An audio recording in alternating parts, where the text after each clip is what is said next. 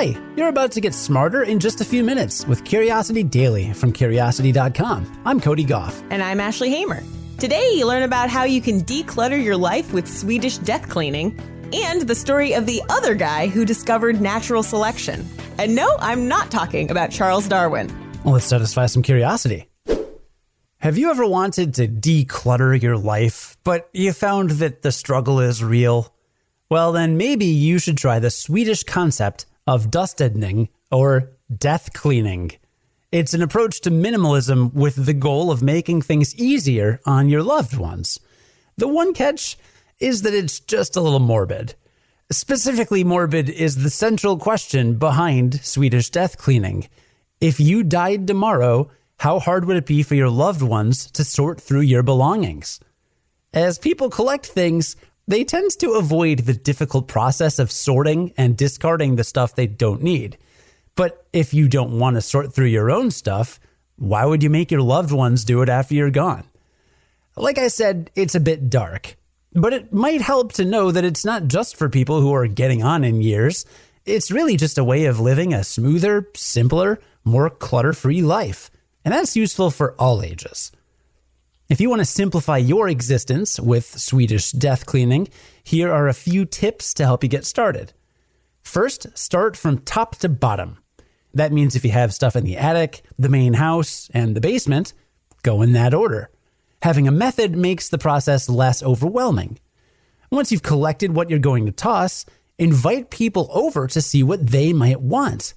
This is a great way to bond, especially since your belongings might be full of stories that loved ones haven't heard. And, during quarantine, you can always just put up the items on a video call, right? Or maybe take them out to your yard and have everyone just look at them there. There you go. Next, get rid of anything embarrassing. Whether that's old diaries or evidence of your vices, think about whether you would want to find it in your loved one's home. And if you wouldn't, make sure others won't have to find it in yours. You should save photographs and letters for last. Their emotional content can make them the hardest to sort through. When it comes to photographs, throw out any duplicates or images of people you can't name. Then give away what you can. In the age of the Vikings, a loved one would be buried with their belongings so they wouldn't miss them in the afterlife. The plus was that this also helped the living move on since they weren't surrounded by the old belongings of the dead. But we don't have that luxury nowadays, so it's up to us to keep our spirits from tormenting our loved ones. If you can only name one biologist, it's probably Charles Darwin. His theory of evolution by natural selection is pretty much what made biology a science. So yeah, he's a pretty big deal. But what if Darwin never existed? Would we have still figured out natural selection? Well, yes. In fact, someone else came up with the theory of natural selection before Darwin ever got a chance to publish. That guy's name was Alfred Russel Wallace. Here's his story. His story, if you will. Get it? His story? History? No? Okay, moving on. Wallace was a British naturalist who was a big fan of Darwin's and 14 years younger. In the 1840s, about a decade after Darwin's famous trip on the Beagle, Wallace traveled to the Amazon in search of clues as to how organisms evolve.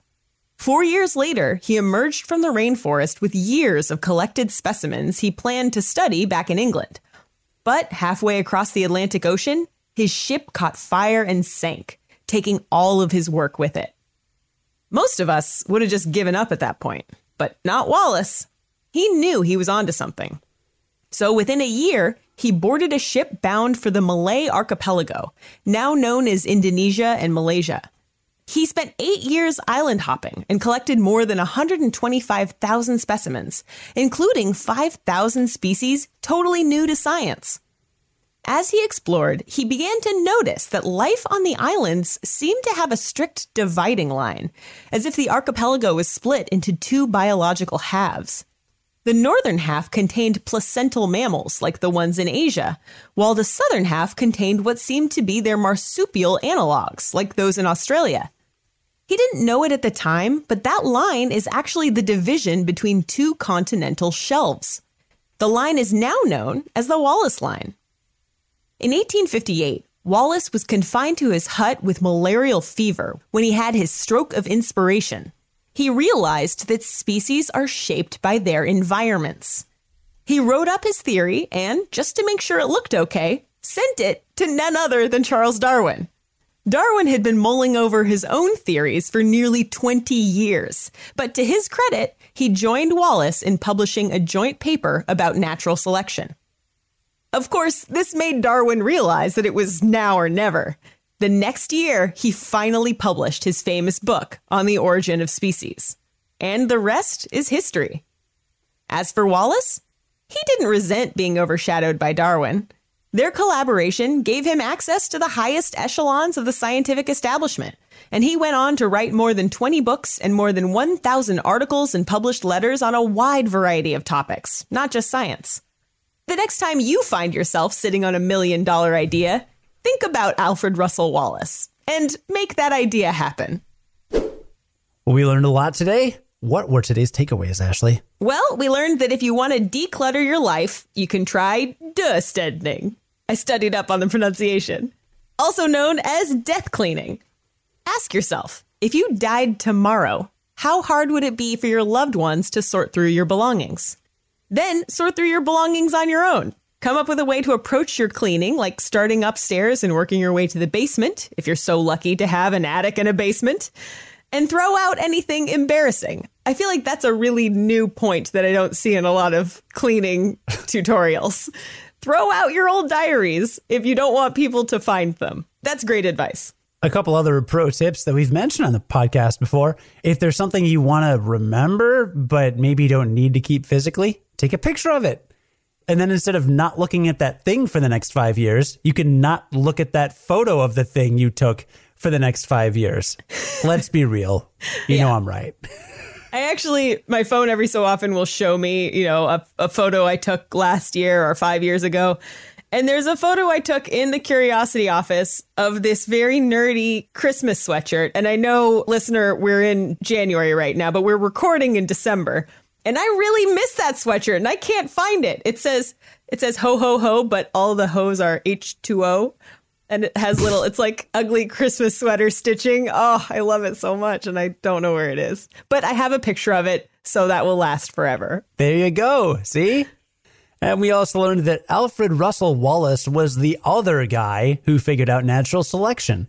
He'd studied life on the Malay archipelago, which we now call Indonesia and Malaysia. And he published a joint paper with Charles Darwin on natural selection. And the rest is history. Thank goodness for those unsung heroes out there. Natalia would always talk about having those Alfred Russel Wallace moments where if you're sitting on an idea, someone's going to scoop you and you need to get it out there. I've heard of a lot of people doing that. I know actually the podcast Ologies did that. She had like a year of episodes or something that she was just sitting on and was trying to perfect. And then someone really famous on Twitter was like, I want to create a podcast called Ologies where I interview scientists. And someone alerted her to that and she jumped into action. You don't want that to happen to you. No, yeah. Yeah, good call. Get on that. No time like the present, as they say. Absolutely. Today's stories were written by Ashley Hamer and Cameron Duke and edited by Ashley Hamer, who's the managing editor for Curiosity Daily. Script writing was by Cody Goff and Sonia Hodgen. Today's episode was produced and edited by Cody Goff. Throw away that old box of love letters from your high school sweetheart. When's the last time you read them? Let's be honest. And then join us again tomorrow to learn something new in just a few minutes. And until then, stay curious.